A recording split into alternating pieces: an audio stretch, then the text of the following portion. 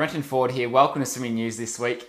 This week we look at how to pull through with a high elbow, where to enter your hand in freestyle, and I also will talk about my favourite mindset training that I find most effective for better performance in racing.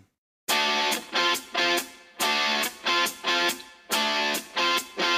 this week we had our freestyle clinic in Melbourne. Two of the things that we covered was how to pull through with a high elbow and where to enter your hand in freestyle. One of the biggest mistakes I see made is that when swimmers start their pull through, they'll drop their elbow, which means that they're slipping through the water and they're not holding much of the water as they are swimming. And the way to change that is to rotate your shoulder internally. So you've got your hand out in front of you. When you start your pull, rotate your shoulder internally, and that will allow you to get the high elbow catch that you hear a lot of coaches talking about. The other question I was asked was, where do you enter in freestyle? Should it be in front of your head? Should it be outside your shoulder? Well, the ideal position is to enter shoulder width apart. So you're entering in front of your shoulder, which means that when you drive forward, when you're gliding forward, then you just need to go straight forward rather than come across your body or sweep out wide to balance yourself. If you want to be a better racer, then one change that I recommend you make in your training is to vary the speed and include some lactic acid production sets. So a mistake that I often see made is that swimmers will train a whole session at the same speed. Now the reason that's a mistake is because it means that you're only working one energy system for the whole session. If you vary the speed, then you get to work different energy systems.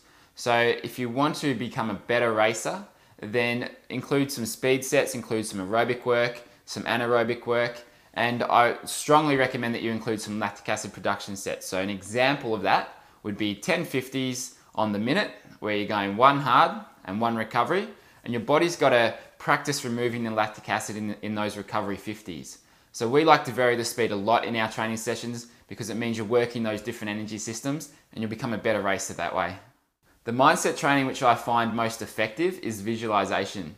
So ever since I was a teenager, we were brought up to visualize our race. And every 2 weeks we'd visualize the main race for the season. So for me that was a 400 IM at Nationals, and we'd lie down, we'd close our eyes, and we'd picture ourselves in our main race that we were targeting for the season. And we'd go through the whole race, from the dive, through the fly, back, breast, freestyle, and we'd picture the splits that we wanted to do. And when it finally came to doing the race, because I'd been through it a dozen or so times in my head before, it meant that I knew what to do and I practiced it. And when it actually came time to doing the race, I hit the time that I'd been targeting for the season. And so I find visualization the most effective way to improve your performance. So that's my favorite type of mindset training. In the latest episode of the Effortless Swimming podcast, I chatted with Co Davidson.